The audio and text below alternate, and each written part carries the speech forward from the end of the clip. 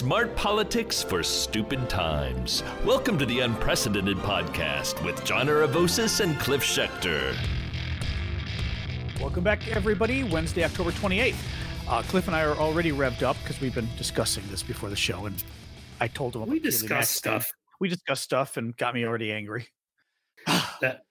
Well, John, don't be angry because thankfully, mercifully, I will not make any declarations. But again, you were going to say mercilessly, weren't you? Yeah, I was going to say that. All I can do, again, from my experience in this business, is look at numbers and look at enthusiasm gaps and look at new voters versus, so that, and things like that, and say everywhere right now, and that doesn't mean one person listening to this who shares this should not keep giving money if they can, keep knocking doors if they can, with a mask, of course, keep making calls or whatever, but everything is sort of slowly breaking Biden's way. Yep. Let's just tell folks, today, obviously, today's the election. Keep going. Well, the election isn't actually today. What John, I think, is saying is we're talking about it today. Well, actually, with early voting, in a way, the election is today. People have been correcting people on Twitter, and they're not a week ago. I know it's true. People have been correcting people and say, "Stop saying it's 12 days to the election. Stop saying it's 7 days." But you want the biggest? When we all get to say this at a certain point, and this is my first podcast since I have voted, and I live in Ohio, which you may have heard is an important state. My wife and I went yesterday to Hamilton County. We got there right after. We just got so lucky. We went after the 9 o'clock crowd where they said there was a huge line. We still had a line to get in, but I got to give them credit, man. They're running a good operation. It moved quickly, but I would tell you there were a ton of people there voting, and I don't want to be overly stereotypical about this, but they looked more like our people. Let's just say, they looked more. They looked like a combination of sort of college educated professionals heading off to jobs, and of frankly all races, and then a large minority turnout that was there, which should benefit us, and decent. A number of them were younger. I mean, you let me say this quickly. You could not sort of get the contrast more perfectly, which is they had a Biden and, they had a Democratic and a Republican kind of booth set up right there next to each other to hand out, far enough away from the polling station by law, but where they hand out the sample ballots for the county and all that stuff to people. The Democratic ones were manned by probably, I want to say 20-something African-American kids who are terrific and friendly and rah-rah and just everything you would want it to be. And on the Republican side, one middle-aged Karen screaming into a fucking bullhorn, I'm not kidding you, about how socialism begets communism. Vote or die. No, she was doing this. Socialism begets communism, begets, devils. I mean, I want to be like, thank you for providing this ad. In case anybody shows up with any last minute doubts who was maybe thinking of voting for Trump, who has commented, thank you for providing this ad for us of who you are and who we are. And I'll say, and then by the time we left, maybe it was the people that went and checked in at work first and then left. So we just got lucky because the line was getting even bigger again. So, I mean, by most counts, at one point, this was a week ago, I don't know where we had tripled our record, for early turnout in Ohio. Let's step back a little bit then along those issues nationwide. There have been some court cases and other things in the last couple of days troubling, dealing with not just early voting. Actually, a couple different things. You've got Texas, which happened about a week ago, but I was hearing it again this morning. The Texas, governor, I guess they're all Republicans, and the Republican Supreme Court and the state Supreme Court also sided with them, where basically they're putting one, I guess you call it a remote ballot box. Basically, you can draw a drop-off box that you can drop your ballot in rather than standing in all the lines or trusting the mail because the mail now is having problems again. They're putting one per county. The problem is, and we talked about this during that whole issue of Donald Trump claiming, look at all the red counties across the country. Some counties, the smallest county in America has like 100 people. Oh, it's a little less. It's around 80. No, it's less, but I'm being facetious. Around 100.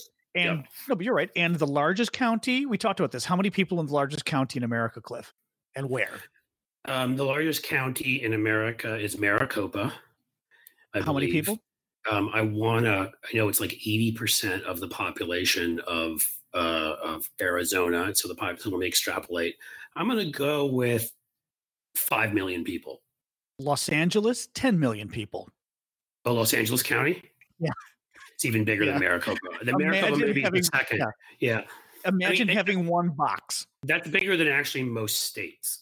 Yeah. Or a lot of states, anyhow. And we're talking Texas here, which has some big cities. It's not like it's rural America where there's only 30. No, Harris County around Houston has a huge number. Well, it's a big state, Cliff. So you've also got areas that aren't as populated. But here's what's important to know. Means, it'll take you forever to get there. Yeah. If they do the standard issue voter suppression stuff this time, which is that's what that is. That is standard issue voter suppression stuff. People are so motivated to vote these fuckers out, they're going to lose. To me, the only way, the only worry I have, obviously, is if they find a nefarious means to literally steal votes wholesale, to change numbers. That is the only concern I have at this point. That kind of suppression at this point, like, again, the number of early people who've already voted in Texas, we talked about this the other day. They've crushed the early voting numbers by a lot. And Texas, and I gave that one number the other day. We, based on polling of voters under 30 and the number of new voters under 30 who had turned out, 500,000 already. This was a couple of days ago. Right. We had netted 150,000 votes just on under 30 new voters. Okay. See what I'm saying? Of the 800 we needed to make up. Just that one small subgroup in just that period of time. That doesn't count like the next week and election. So my point to you is, like, I mean, they're doing this for a good reason because they see it. John Heilman, who's certainly not known as a Democrat. I mean, I think he probably leans our way these days because he's not crazy. He's often on like Morning Joe, which I don't watch, but he does like a couple of those other things, The Circus for Showtime, and was co-writer of Game Change with that scumbag whose name we will not say. But Heilman has always been a more honest broker and whatever. Right. And what he claimed is that he is talking to Republicans who are watching the turnout in Texas and in Georgia, and they're freaked out beyond their they think that there's a very good chance at this point they're going to lose Texas and Georgia. Good. Now, but again, the only concern I have about that is it's great that we've got so many people turning out now, but if the ballots over the next week get discarded because A, you put it in the mail and didn't get there, B, situation I had in DC, I had to sign the ballot, and as soon as I had to sign it, I went, oh my, and there's a warning that says, I understand. There's a warning. If your signature doesn't match, your ballot will not be counted, and someone will reach out to you to rectify. And I'm going, how this reminded me. In some states, that is voter suppression. They will do that too. Right. But listen to this. And it reminded me of a couple of years ago with my mom at the bank. And this is the bank, we've had for 40 years or whatever back in Chicago, 50 years actually. And I wanted to check out my safety deposit box that I started when I was a kid for my coin collection, and mom just kept paying for it. God bless mom.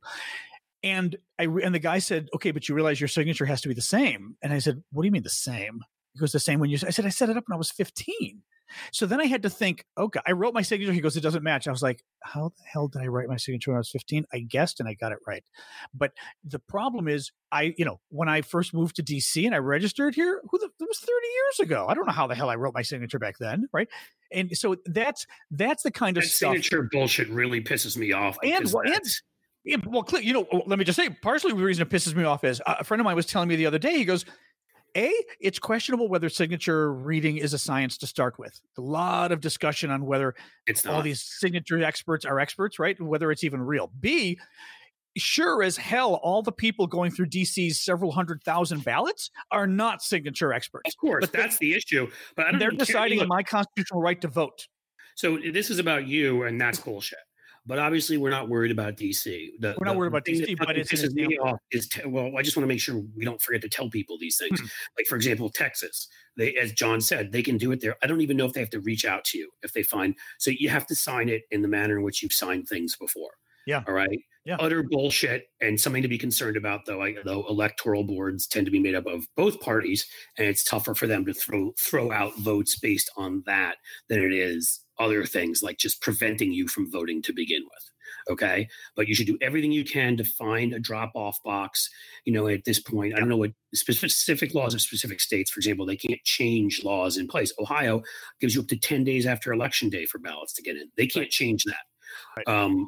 If they did, there'd be talk about a civil war. They're going to try to undo any new laws like the one in Pennsylvania to give people extra time, that weren't in place before, that were just recently changed under their bullshit, whatever. So the point is that yes, you can keep mailing it in, but to be safe everywhere, because the laws are different everywhere. I would tell you now, with 6 days left, if you're doing a mail-in ballot, take it to a place and drop it off.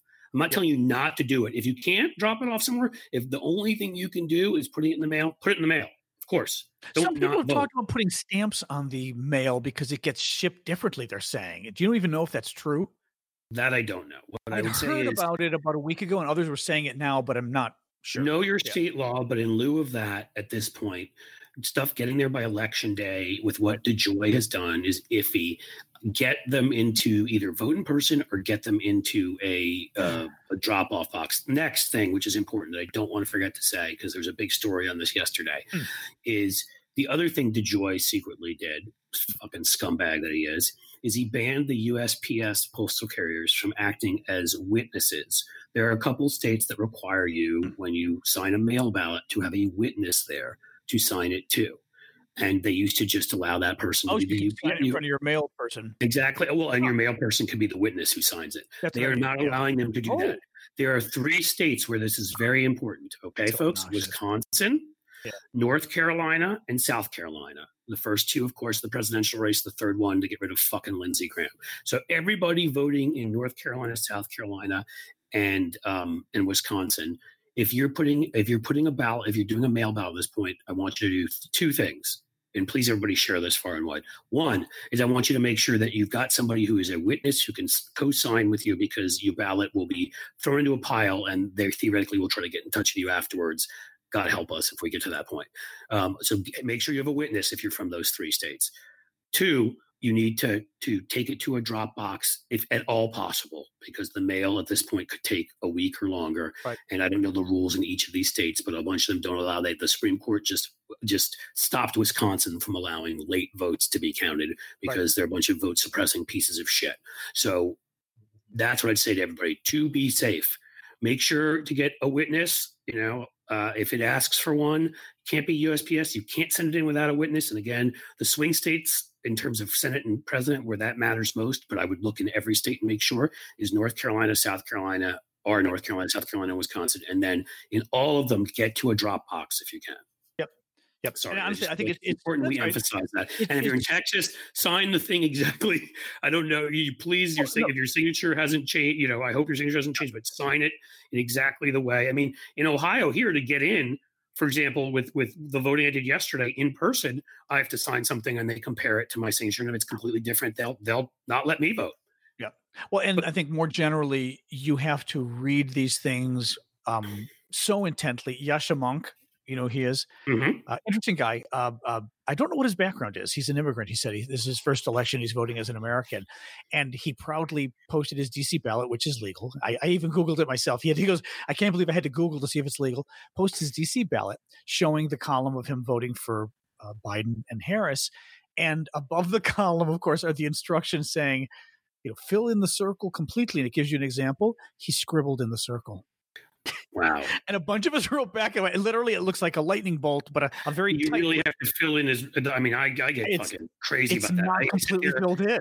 I think it will probably count, but it doesn't change the fact that you don't want to even take that chance. If that were a state like Florida, you'd be in trouble. And that's let's not say definitely. You might be. I don't want people freaking out. If it were a close election and all of that, I'm saying this is the kind of bullshit they did in 2000 with Bush v. Gore. If there's one little mark, I think he had enough stuff there. It'd be very tough for them to say they can't. But it would be borderline. Trust me, because it's borderline. The point is, don't even fuck with it. Don't take a chance. Fill in the whole damn bubble. Almost like Donald Trump's signature. You can tell he did a up and down, up and down, up and down, going left to right. It's not. I don't want to get into the details of this, but he's a smart guy, is my point. He read the instructions and he didn't do it right. Well, of course, this is how this is the truth of the matter is outside of sort of a dozen maybe 15, 18 states, before Trump, especially, some of those have now completely ditched the Republican Party and become very serious swing states or lean us or whatever. But there's about a dozen states or whatever where they would legitimately win with crackpot crazy shit because of how rural they are. Oklahoma, North Dakota, South Dakota, places like that. In most states at this point, these are the things that allow Republicans to hold on to power when they shouldn't. I promise you, you look at the election like Florida in 2018, where we barely lost both the senators and the governor's races. If the intent of those voters had been counted, I think we would have won both of those races. Right. That's why you can't keep them close, these states close. That is why you've got to read instructions, do everything carefully. It differs state to state. One of the biggest mistakes, and again, hindsight's 2020 and whatever, although I would think that people in politics who are working for the president should have been ahead of where I was after what they did in 2000. The minute we had, nearly 60 senators, and I think we did have 60 for about 6 or 9 months with Obama and a House. And the House, we should have passed civil rights legislation along the rights of, yes, we didn't know they were going to undo Shelby, the famous case 5 years later at that point, but it doesn't matter. We can't trust the goodwill of Republicans ever. And that needs to be one of the first things if things go the way we need to go. And that should be the decider right away for anybody saying, oh, well, maybe we should keep the filibuster. There needs to be massive voting reform to the point where it needs to be standard across all states so that everybody has an equal right to vote and waits in an equal line or does equal things that if you move from state to state, you do the same thing. States in the Constitution are still allowed to administer the elections. Fine, let them administer them. But they're not allowed to do anything, I'm just going to finish this, that abrogates your right to vote. And that's where we need to go. And now a word from our sponsors. There has never been a more important time to have a supply of reliable respirator face masks. From increasing group events to school reopenings to the approaching flu season, wearing a mask is the first line of defense against getting sick. Got the asteroid coming by the Earth, by the way. The asteroid coming. Has that happened yet? I know it's supposed to be right before the election. It's election day, I think. Well, you may want to wait to order the masks until after the asteroid comes because, well, I guess you aren't really saving money if we all die. The masks may protect you from asteroid particles. Go ahead, John. They may. So the director of the CDC testified under oath before Congress that wearing a face mask was more important than getting a vaccine when it comes to reducing the spread of COVID in our country. Only respirator face masks provide medical grade protection, and only FDA authorized respirator masks provide the quality required. The NewDealShop.com has FDA authorized respirator masks ready to ship now. The New Deal Shop has these medical quality masks along with verifiable anti-fraud labeling. Woo!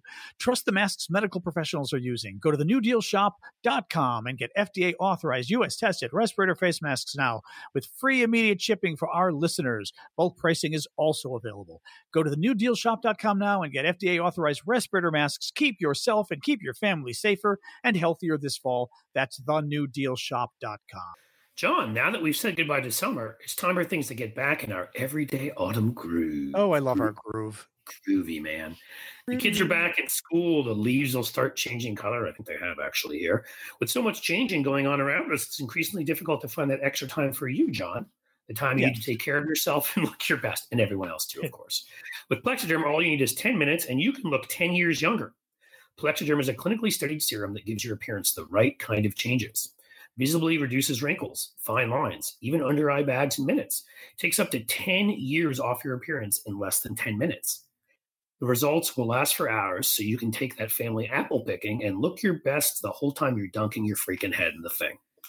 You can try a 6-pack application, trial pack, folks, for just $14.95 when you visit buyplx.com/sexyliberal or call 800-685-1292 and say the code, Sexy Liberal. Sexy Liberal. This order also comes with free shipping and a 30-day money-back guarantee. Make those wrinkles, under eye lines, and lines and under eye bags. I'm getting lines under eye lines, under eye lines and bags. Have them disappear with Plexiderm. Visit buyplx.com/Sexy Liberal or call 800-685-1292 and say that code Sexy Liberal at checkout. And now back to our show. Okay. I'd like to take this and step back again, and let's get back to generally what's going on nationwide. Has anything changed in the last couple of days since we did the podcast? So two polls came out. One had Biden at 14 and one had him at 12. It pushed Nate Silver's average back over 9 points. And nationally or a state? Nationally. I'm starting with that to 9.1 or 9.2. Do we believe a poll that has Biden ahead 14? I do when I see another one that has it ahead 12, and I do when I see all the state polls increasing too. Again, I don't believe anything until I see a lot of evidence. But those two national polls, in addition to a number of state polls that showed Biden, A, getting over 50%, like we were talking about the other day, not like the average, but getting over 50%, and B, gaining a point or two overall in his lead. The state I'm thinking of is North Carolina. Two polls came out, yesterday. One had Biden, and the consistency matters too. One had Biden at 51-46. One had Biden at 51-47. Again, those are consistent. They're consistent with the national polls showing an increasing lead.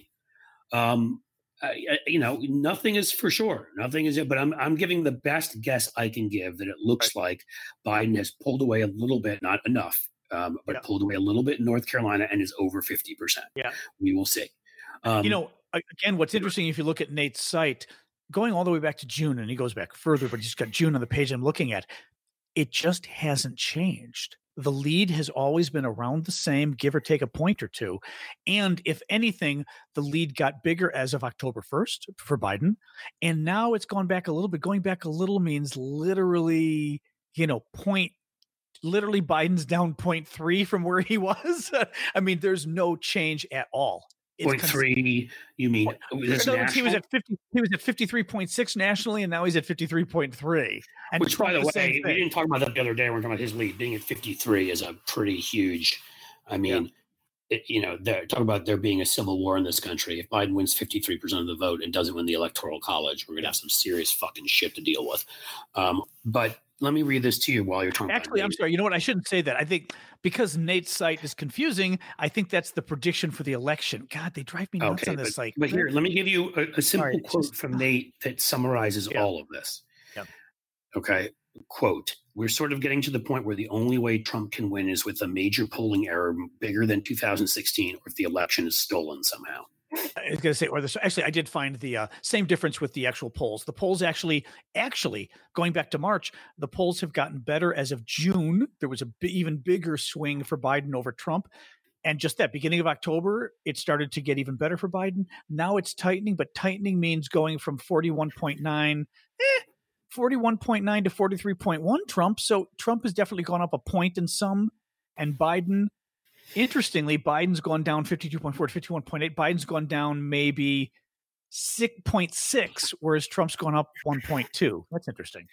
So Trump's getting a little. This is national. This is the actual national poll average. So Trump. But I'm telling you, what I'm saying to you is that it had gone down further and now has come a little bit back up. Because when we talked on Monday, Biden was under 9 points to about an 8.7 or something percent. Okay, he's 8.7 right now. Yeah, it hasn't. It hasn't changed. Well, Nate had 9.1 yesterday, so I don't know. Interesting. Okay.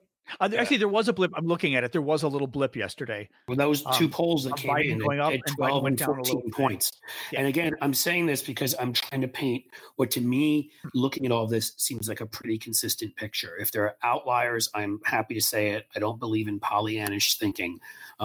I do believe, and you look at what everything is telling you, all the available evidence from the early turnout numbers to the new voter turnout numbers to hearing about Republicans freaking out to looking at these kinds of things. Nate Silver saying, what he's saying there, but also the Economist moving, Biden up from their model from Biden up from a 93% chance of victory to a 95% chance of victory. Again, this is what you're seeing everywhere. And you may remember the other day where word was getting too close in some of the Senate races. Let me read you the new Senate polls from today. Yes. Michigan, we're worried it was down to about a 4-point race. They've got Peters over 50% at 52, James at 46. 6-point Peters race. is the incumbent Democratic senator in Michigan who should have won, who should win, but things were getting tighter and scaring people. Okay. One of the few races that now is giving me a little bit of heartburn, I will admit, is Maine. Gideon is still up by a decent amount. She should still win. But the difference, she is not over 50%. She's Susan Collins. Just tell people. That's the Susan Collins race. Sarah Gideon, our our candidate is at 47%. Collins is at 43%. That's a very good place to be, and an incumbent at 43 is in serious danger. But 47 is not. I would feel a lot better if she were at least at 49. You know what I mean? So there's still enough undecided voters that if for some reason they were all to fly to Collins, we could lose that one. Right. I give that one like, a lean, maybe almost even likely us, but it's not a done deal. Okay. South Carolina, I mean, literally, this is the polling result we've been getting every single time. Harrison 48, Graham 48. Okay. Wow. I mean, it's not even just that they're tied. We've been getting it 48 every time. I mean, I've seen 5 polls like that. That race is as tied as tied can be. There's 4% left. God, I hope it comes in for us. If I'm honest with you, I would tell you I'm just because it's South Carolina. I'm not, I worry.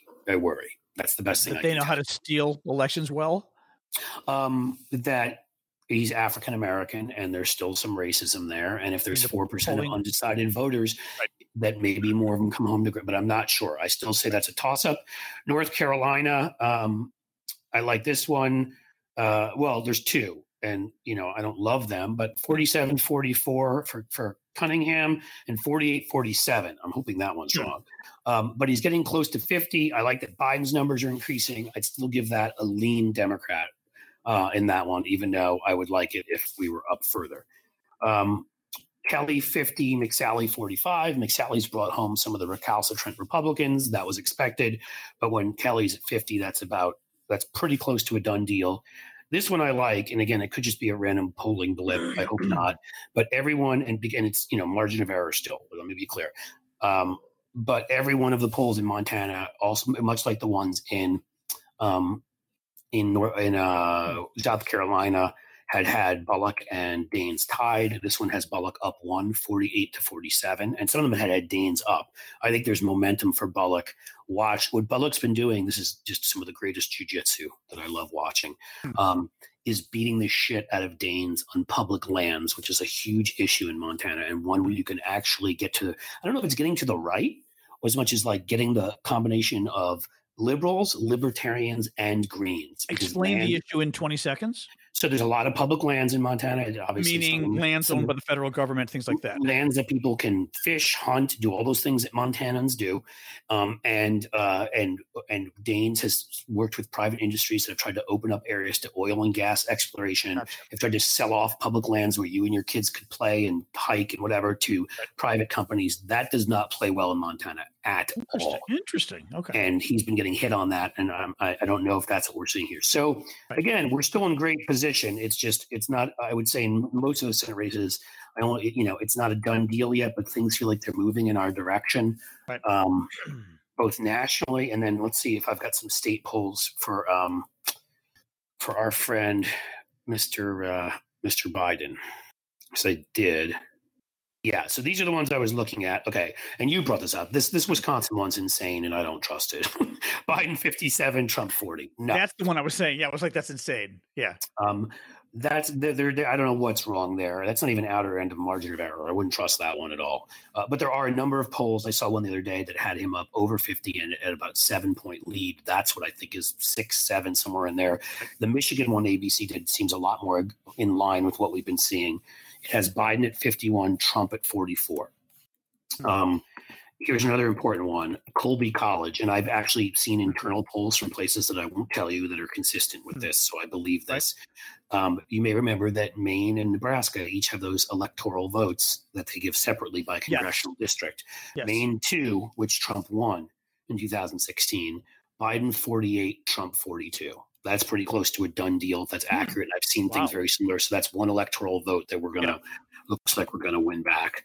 Let me see if I see Nebraska. They keep it keeps showing as if we're going to get Nebraska too. So we're up an average of 6 points there. All the polling. The only person in recent history, as it's been a Republican state, and only Democrat to steal that electoral vote, if you want to put it that way. We shouldn't put it that way because Republicans steal shit to grab the electoral vote, was Obama in 2008, and then Obama didn't even hold it in 2012. It's looking very much like we will win it again. Actually, you would say almost definitely from the polling. I think Nate, you'd have to look. Nate has it probably in the 80-90% range. Right. More battleground polls. This is consistent with the other one. Michigan, Biden 49, Trump 42. Remember, the one was 51-44. It seems to be about 7-8 points, and he's at about 50. North Carolina, here's where I give you some of the ones that I've been seeing. This one had Biden at 51, Trump at 47. Michigan, another one similar, Ipsos, Biden at 52, Trump at 43. So again, I think Michigan, I'm feeling very like it's pretty close to a done deal, as long as everybody turns out and does their stuff. And I think that's all of the ones I have in front of me right now. And hopefully that helps the Senate race too. Exactly right. Right. It's important to also note that at this point, because Donald Trump is every bit the brilliant businessman he tells you he is, i.e., he fucking runs casinos into the ground where people literally hand you money for nothing. Right. And you give them free drinks and don't put windows on the walls and don't put clocks up and pump oxygen in the room so people just sit there and keep giving you their money. And they pump oxygen into the room. Oh yeah, they want you to. What's it supposed to do? Make you a little more giddy or something, or and keep you awake so you stay there longer. Oh man, they use every trick in the book, and Trump is being outspent right now. Oh shit, I have that one in front of me. In which? I mean, nationally, in every single swing state. So basically, let's say this: what Trump had to do was, because Florida is such an expensive state, there's so many media markets that you can advertise in like 2 or 3 other states almost at the price of Florida for the most part normally. Trump had to pull all of his ads out of Florida. So the RNC and others still have some ads up. They don't get nearly the ad rates. We talked about it last time that the candidate gets. And Bloomberg upped his spend in Florida. So Biden's all over the airwaves there. Bloomberg is. We're outspending them something like 3 or 4 to 1 on the Florida airwaves. And Trump had to do that, and that should tell you the desperation, because otherwise he was going to have to pull his ads off the air in Wisconsin, in Michigan, in Ohio. Ooh. And so he bet on he's close enough in Florida, and he's trying to hold these. And of course, the last week, I wish he'd fucking done this like 3 months ago, but we'll take what we can get. Michael Bloomberg announced that in addition to upping his spend in Florida, he was going to split $15 million, which is a pretty $7.5 million per week, so pretty heavy freaking buy in between Texas and Ohio, which his numbers were telling him that if the right money was put up, that we could win. And to add the one more data point to that, or at least one more sort of interesting thing, NBC News, you may have seen, John, switched Texas to a complete toss-up in the presidential race. Yes, I saw that last night. An out toss-up. Yeah, which is crazy, right? So it's no longer even slightly lean Republican. Actually, let me ask you, is that a demographic change, or is that an ideological, is that an anti-Trump problem? It's both.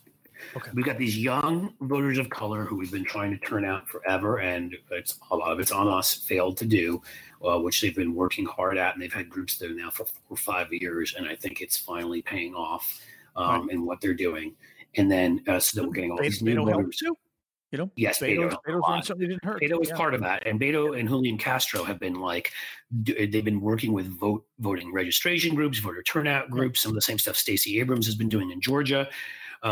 And I think it seems like it's making a difference. I gave you that stat earlier, how many votes we had banked just on new voters under 30. But here's the other big thing is they're absolutely collapsing in all of the biggest counties and all the suburban counties like they are across the country.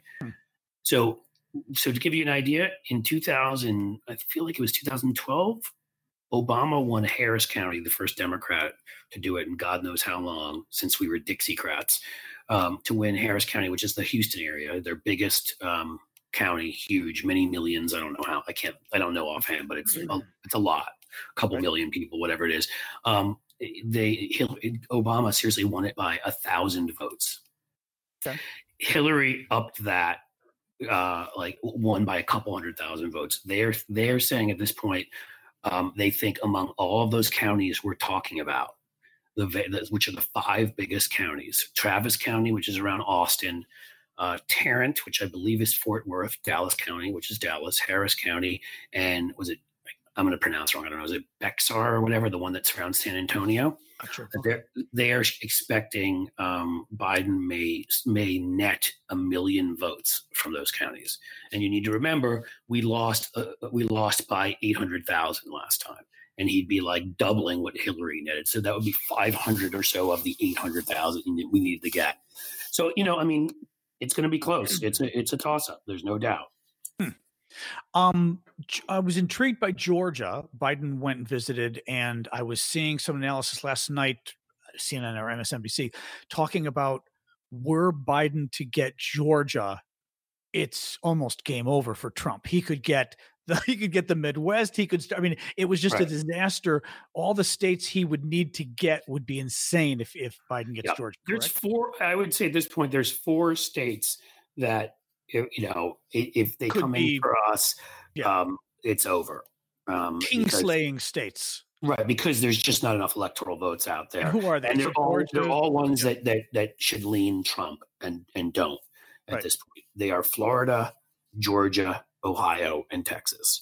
Or you could argue Florida should at least be a toss-up, shouldn't lean us as it does. Right. Without any of the, I'm not saying it's possible he could win, but if he loses Florida and he runs, he wins all these Midwestern states, but seeing him winning Wisconsin and losing Florida, seeing him win Florida and losing Wisconsin, I'm getting mixed up. If he loses Florida, he still is probably going to lose Wisconsin, is what I'm trying to say. Do you see what I'm saying? Interesting. Okay.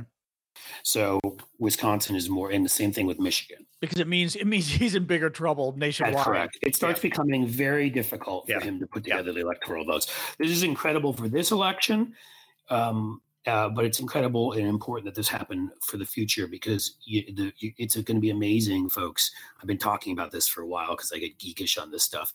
How quickly you may just see Republicans want to talk about abolishing the Electoral College when they no longer have Texas and Georgia in the bag, because suddenly we start off every election with California and New York and Illinois literally in our pockets. Oh, New Jersey too. 4 of the top 10 states, or at least 12 states. Right. And, at this point, Virginia is pretty much becoming that way too. And they start off with none. They used to start off with Texas and Georgia, and for a while there, North Carolina were guarantees. And now none of them are. And in fact, they may be purple to even some of them leaning blue each election.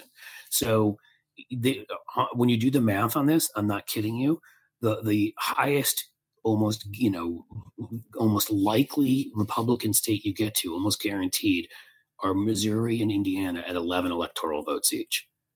Like they could win almost every other state below 11 electoral votes, and it wouldn't freaking matter. So, are you up on? I was reading about election night and how it's kind of all over the map because of which states are still going to be counting ballots the next day.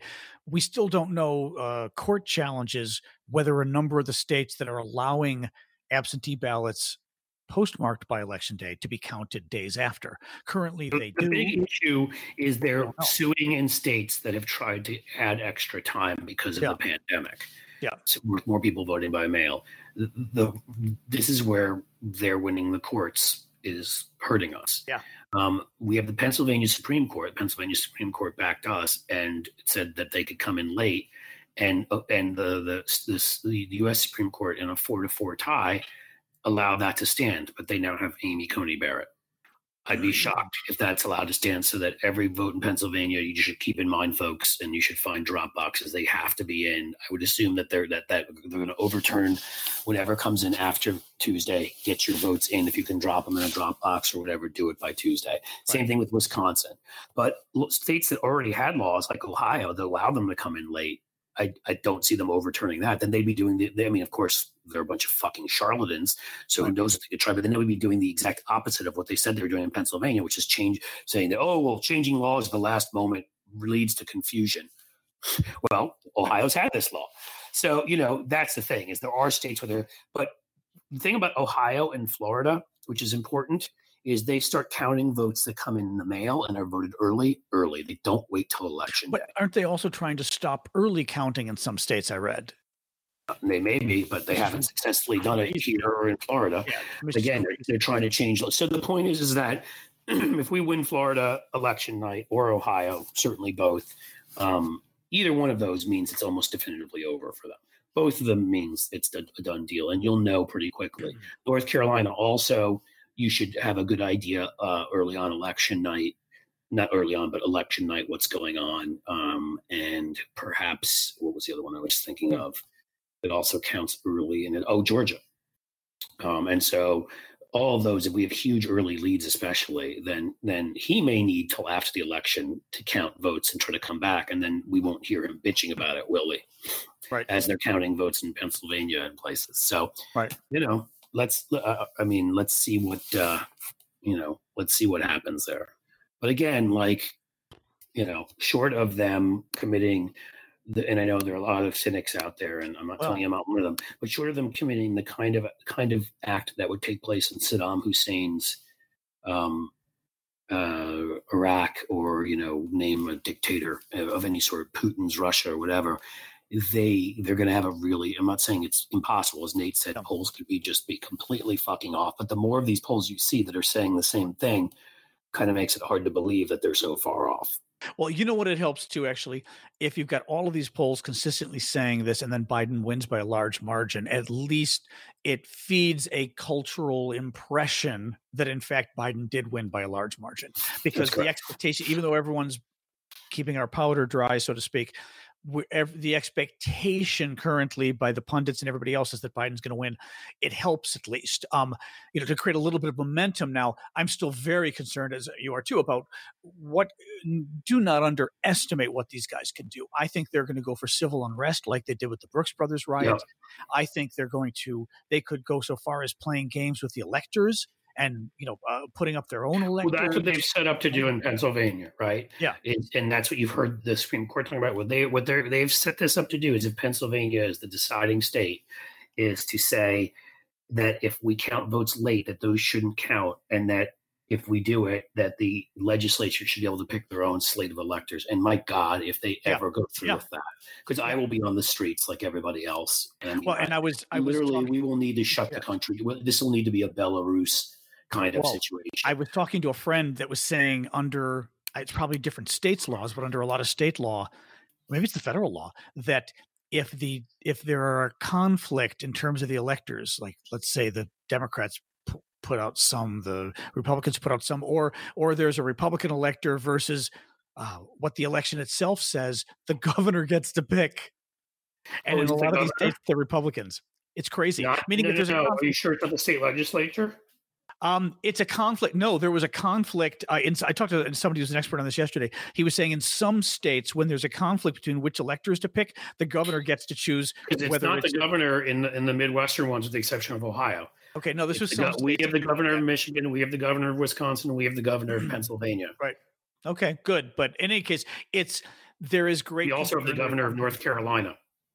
There's great concern the governors are going to play the states are going to play all sorts of games in terms of which electors they even send. And these are the Republicans, right? This is why this stuff needs to be solved. We need to never get to this point again, where this is ridiculous that we went through this in 2000, and 20 years later, we're worried about the exact same fucking thing kind of happening again. I mean, Jesus Christ, Democrats, if we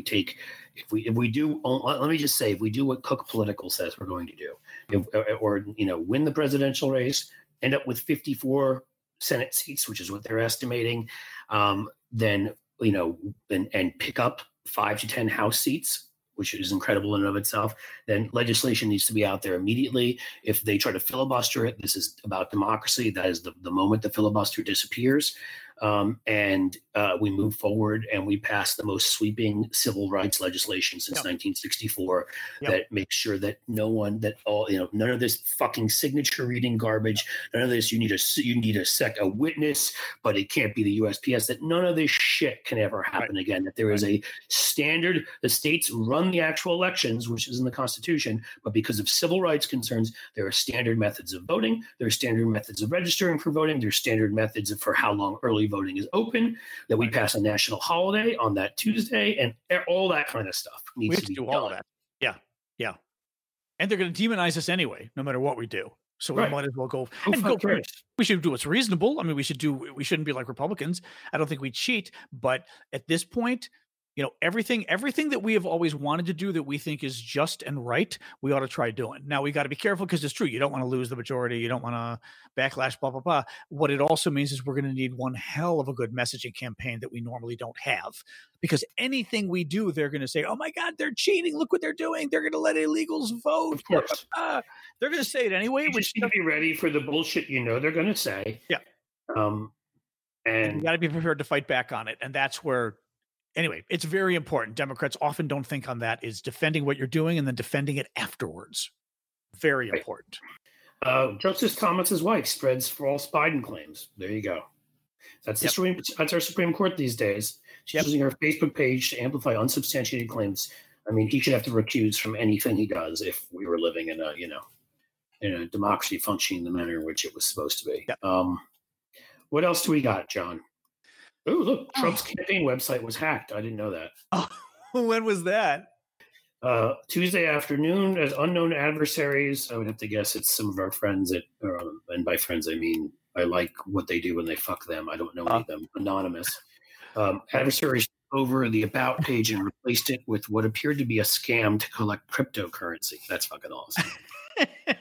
Maybe it was the cryptocurrency guys, which is, you know what? If they do it to Trump, I'm okay with it. If Trump supporters want to waste their money on cryptocurrency instead of wasting it on Trump, right? That's fine by me. That's funny. We talked about Bloomberg putting more money in Texas and Ohio or putting money in Texas, Ohio, more in Florida. We talked about Trump having to pull out of Florida in terms of ads. I know we wanted to cover all that and polls. Yep. Do we bother with the whole Secretary of Interior thing? I don't know. You tell me, John. We can finish up if you want. There was a big article on Trump's debt coming out. New York Times have been doing just amazing. Washington Post, I think, as well. But New York Times are doing amazing, deeper dive. What's incredible is, and I don't mean to interrupt you, but I always feel the need to make this point, is how incredible the investigative desk is, the New York Times, and how thoroughly they're undermined by the bullshit political desk there. It's sort of incredible. Yeah. Their investigative stuff is still top notch. And they produce these incredible pieces so that everybody can read them and make decisions. And then their political reporters immediately tweet out on both sides everything. It's mind blowing. But they found that he had basically gotten a lot of debt forgiven. He did classic Trump. He was the Chicago hotel, right? The Chicago Trump Tower, which I just saw when we were there about 2 weeks ago. They need to rip those letters down because it's right over the damn fucking river when you're going around on a boat and you don't want to see it. Yeah. But yeah, I mean, and again, this doesn't shock me at all because anybody who has had their own business or understands the way business work, that we all run into characters like this. And the fact that one of them became president is that they weaponize our legal system against, instead of it being used the way it's supposed to be used to help people like us, they weaponize it because they've got all these high power lawyers and they've got the money to do it. And they essentially say, well, I'm walking away. And you can either take 40 cents on the dollar or nothing, and if you take nothing and you sue me, fine, let's take it to court. And they'll bleed you dry in court. I mean, that's a real problem in our democracy and something that needs to be addressed by trial lawyers. I'm not one. In fact, I fought tort reform working with the trial lawyers, which is bullshit when real people get really hurt saying, you can only have 200,000. We blew up your whole family, But at the same time, there needs to be something done about the fact that anybody can avail themselves of even for the most bullshit claim of our legal system. I know I had an ex-client who lost their mind and sued me, and the thing was laughed out of court, and I still had I still incurred $16,000 in legal fees. That's the average. That's exactly right. Because I had to do a defense, and luckily still not that it didn't cost me. My law firm was awesome. They said that because it was such a ridiculous case and it didn't drive them nuts. This took place in Cook County, by the way, John. That's where the client was based. Right. They knocked off a quarter of the bill, but I still had to pay $12,000 out of my pocket for something where somebody sued me on something that literally was kicked out of court in a day. It had no merit. It was a complete joke, and that is a bad thing for our system. That litigious, wealthier people can threaten you and go after you. There need to be almost judges, a series of judges to me who pre-clear cases. Like their only job is to look, and if something is so patently ludicrous that to kick it out before anybody has to hire a lawyer, so that I mean, I know any system can be corrupted, but the one right now, because you read the story about Trump and it reminds me of what happened to me, and it reminds me of what happens to all sorts of people, which is he fucks over small business people and, and banks and anybody left and right. And he's willing to drag it through the mud. He loves the publicity anyhow. He's willing to drag it through the mud for years and have his lawyers bankrupt by just staying in court, whoever the fuck it is they're up against. So I'm sorry, I had to go off on that little. I don't know. That's I don't know. I mean, there's a ton of other stuff, but we wanted to have this not be a too long broadcast today. And then Friday, I think definitely longer, since we'll be like 5 days before the election. But I'm not even sure I'm in the mood to talk about Kayleigh's lies. I'll just say this. There's been an ongoing effort by the Trump campaign, Kayleigh McEnany, all of them actually. And they have been, taking Biden quotes out of context. And I know that's usually the defense of fools, right? It was out of context. I'm talking literally out of context. Things like, Biden quoting the Pope. And Biden says in a recent, I'm going to read this paragraph, okay? Because the Trump War Room did this yesterday. In a recent encyclical, this is Biden, Pope Francis warns us against this phony populism that appeals to, quote, the basest and most selfish instincts. He goes, you're clicking in the background, just so you know. He goes on to say, politics is something more noble than posturing, marketing, and media spin. These sow nothing but division, conflict, and oblique cynicism. He said, Biden quoting the Pope, for those who seek to lead, we do well to ask ourselves, why am I doing this? Why? What is my real aim? Pope Francis asks the question that anyone who seeks to lead a great nation should be able to answer. And my answer is this: I run to unite the nation and heal this nation. I've said that from the beginning. It's badly necessary. What is the Trump War Room tweet? And Kayleigh McEnany retweets, Joe Biden. Why am I doing this? Why? What is my real aim? And a picture of Biden to make him look like he's senile. I know. I mean, I wouldn't. They've been doing this now for months. They've been doing this, Cliff. I mean, This is one of the worst. The worst was Kayleigh, sow that she is, takes a Biden quote on Biden does an interview on the Pod Save America Boys podcast, and they're talking about voter fraud. And he says, no, don't worry. I'm paraphrasing. Don't worry. We have the biggest voter fraud operation that you have ever seen in any campaign. We're going to be able to address it. We're going to be able to stop it. Don't let it scare you. We're going to win. Kayleigh did this, the Trump campaign. Trump retweeted it. All of them took a quote and said, Biden saying, we've got the biggest voter fraud operation. Biden says he's created a voter fraud operation to commit voter fraud. I mean, Cliff, really? It is the most dishonest. I went and took a bunch of quotes from Kayleigh because I was like, you know what? Fuck you. So I grabbed quotes from her. She tweeted about Joe Biden. He wasn't involved in Hunter's business deals. That was, of course, an excerpt of her quote. She clearly doesn't think that, right? Right. Another one. Trump tweeted yesterday, and Kayleigh retweeted a quote: "No fracking, no jobs, and no energy for Pennsylvania families." And I said, why doesn't Trump want Pennsylvania families to have jobs? But they've got an ad out. We talked about this some other episodes. They've got an ad out of Biden showing blue collar people and saying Biden says he's going to raise your taxes, and it shows Biden going, "I'm going to raise your taxes." The quote from Biden is, "I'm going to raise your taxes if you make more than $400,000 a year." Yeah, of course, right. But this is like childish kind of fake footnotes. You literally took a quote.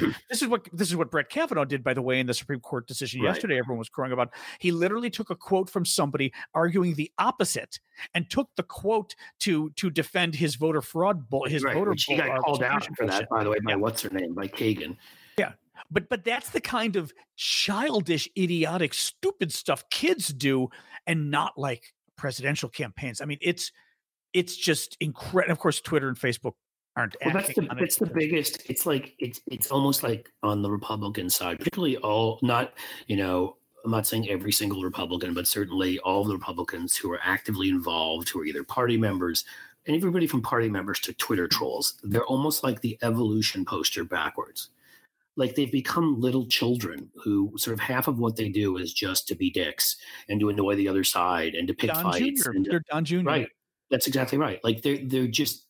I mean, it's almost like they've been taken over by their dark side. Yeah. That's all they have left is that. It's really, it's sad. It's also dangerous because, again, that's how democracies end. I kind of break down the Republican Party in my mind, and I'm not saying, look, plenty of them are voting for Trump, for which I don't forgive. But I break down the ones who I will accept are sane versus the insane ones by certain things. And one of those things, for example, is the Republicans who say that we should be wearing masks, which is about 40% or something of the party. Right. You know, something like that. I have to look again. I shouldn't throw that number out because I don't remember for sure. It was a large chunk.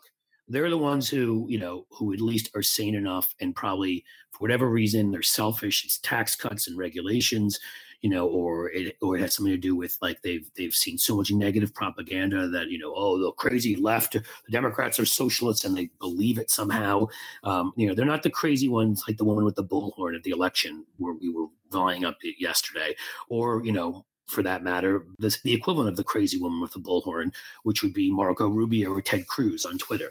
They're not in that same league, but like a significant number of them at this point have like gone cuckoo. And I mean, and it's a majority, I would argue. And like, they're not they can't be trusted to have goodwill with any of this stuff. Now, luckily, the people on our side, the people in the middle who are leaning towards us strongly this election, and even the whatever it is of their side can be people eventually that can have a democratic country. I don't know what we're going to do. Luckily, that the percents we're talking about are disproportionately old and are disproportionately in areas, rural areas that are dying. I'm sorry, I'm not saying that to be a dick. There are many great rural folks. If you look at polls, right, 30% in rural areas or 35% support Democrats. I mean, that's a third. So I'm not trying to cast aspersions. I'm trying to be honest overall, though, about what we're looking at, you know. And I mean, luckily, the areas where they dominate are going bye-bye because they're just bad people at this point. They've become a deeply, deeply angry authoritarian party, and that's what animates them. Yeah. I don't know how we heal this afterwards. I don't know that there is healing. I don't know. I mean, they've and again, this has been going on for years. The problem is, you know, it used to be more fringe. I remember relatives when I'd go back home, just like married not in-laws, but whatever, cousins of in-laws or whatever, you know, so that was like not my immediate family, but asking me one Easter years ago, coming up and saying, okay, you work in DC. You know, is Obama, come on, tell me, is Obama really a socialist? And I was like, Obama? Oh, fucking Obama? Right, that's when you're like, what should they say? Well, I'm scared of the crazy left. And you're like, did you follow when Obama had 60 senators and controlled the House? What is the crazy left stuff you speak of that he did? Yeah, he still tried to get Republicans on board. Right, he had complete and utter control and didn't do it. Yeah. Again, it's so that's what worries me, though, is that kind of stuff now has become mainstream on the right. They all believe it. Well, that's the thing is, I think, though, you know, it's kind of like we went after and I hate to say this way, but remember not the Republican Guard? That's Iran, isn't it? What were no, but I'm not saying something far off from that. Yeah. What were the names of the loyalists of the party? I can't think of it. To Saddam Hussein, his party, the Ba'ath Party, the Baathists, right? The Republican Guard is Iran. It was the Baathists. I just said it's the Baathists. Okay, the Baathists. The Ba'ath Party, which existed for Sunnis in both Syria and in Iraq. Well, when we went in, I'll never forget, that was one of the first articles I ever wrote for the Gadflyer, if you remember that way back when, 2004. Paul Bremer, who was put in control.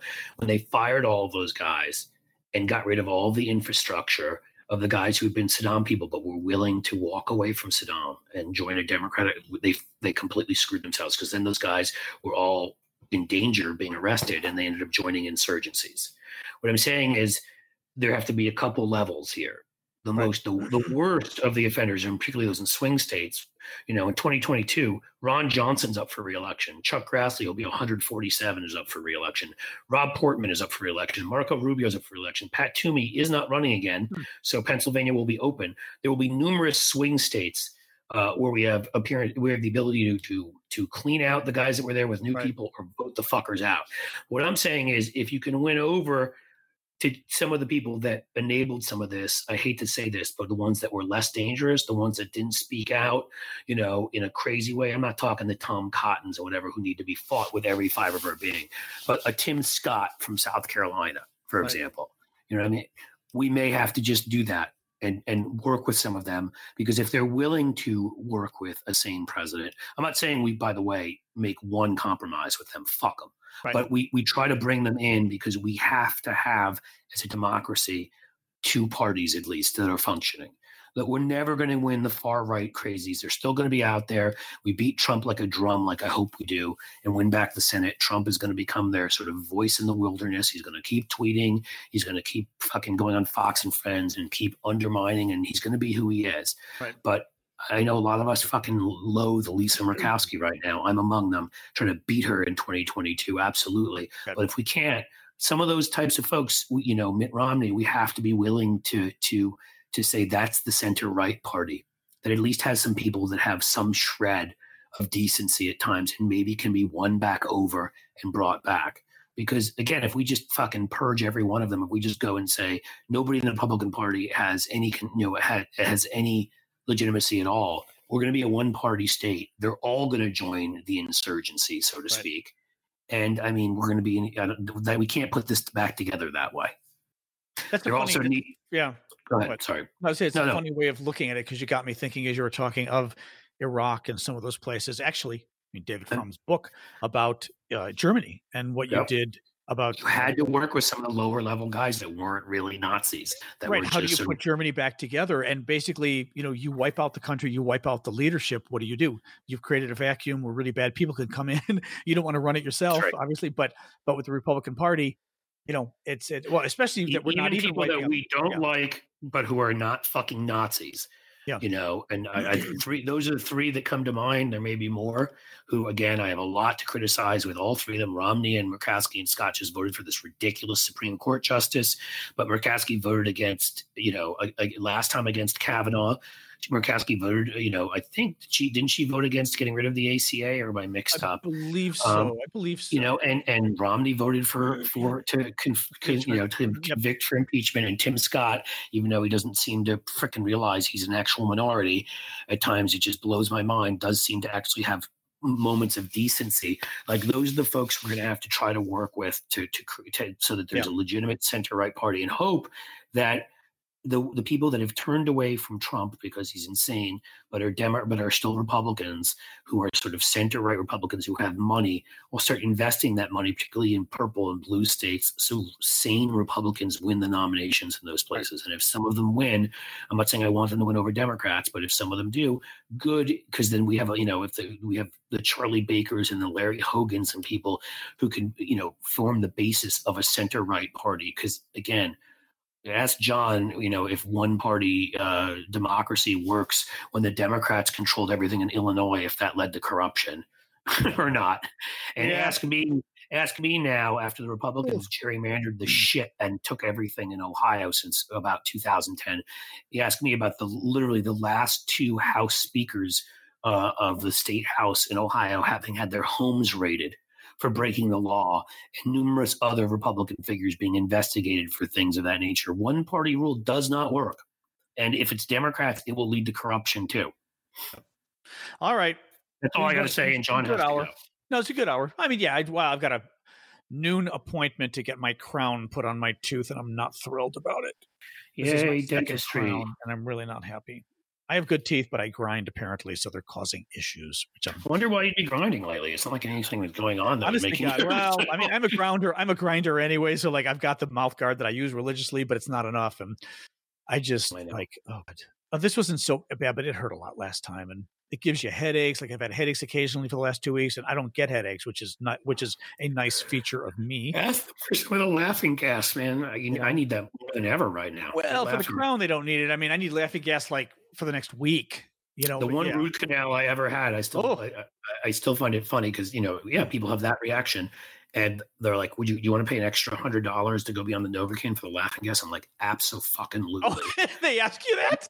Oh yeah, they said it's going to cost you. The insurance doesn't cover it. I'm like, give me that shit. What do you mean? They'd give you the lidocaine instead of the laughing gas, or what? Yes, and they gave me the laughing gas, and I shit you not, like it was almost like a pleasant experience. I think I've told people before. I wrote a play in my head, and I forgot the whole thing. It made me really angry. I was like fucking sitting there laughing, just totally in my head.